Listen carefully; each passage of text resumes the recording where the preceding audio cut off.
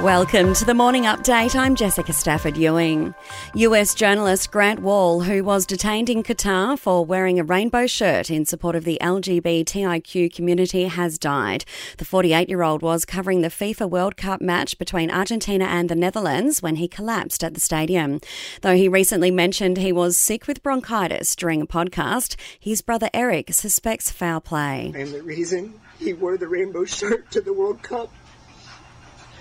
My brother was healthy. He told me he received death threats. I do not believe my brother just died. I believe he was killed. Thousands of New South Wales students were able to access their HSC marks early following an IT bungle. The glitch led to the early release of their results via a link shared on social media where it was live for 9 hours. The New South Wales Education Minister has apologised to the students affected. Overseas and emergency services in France are searching for residents of an apartment building that exploded on Jersey Island.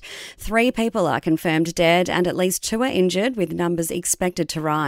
Chief of Police Robin Smith says there's no way to tell how many could be trapped under the rubble. Given the destruction of the building, it is hard to properly assess the numbers. We are looking in the region of around a dozen currently, but you will appreciate also that number could fluctuate. Back home now, and Billy Joel has entertained a crowd of over 70,000 at the MCG last night. It was the 73-year-old's only Australian show, the gig sponsored by the Victorian government as part of a boost to the local music industry. To sport now, Morocco has claimed victory over Portugal 1-0 in the FIFA World Cup quarterfinals. The first African team to reach the semis will play either France or England.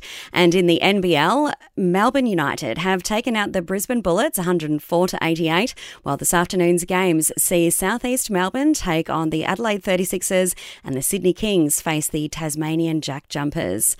In entertainment news, Sir Elton John is the latest star to ditch Twitter after Elon Musk's takeover. The singer announcing via a final tweet that he can no longer use the platform, given its recent change in policy which will allow misinformation to flourish unchecked.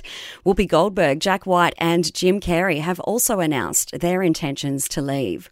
And while many of us around the world watch Love Actually this time of year, Emma Thompson has revealed she never watches the film. She told Jimmy Fallon it's a distant memory. You don't watch that, no. It was 20 years ago. I know, but it's kind of fun to put it on. You go, oh, I remember where we were when we were doing that. No, you just think, I don't think I was very well paid for that. That was that terrible trailer with the loo that really stank and had that sort of... There's the things you remember. And that's the latest from the Nova podcast team. We'll see you tomorrow for another episode of The Update.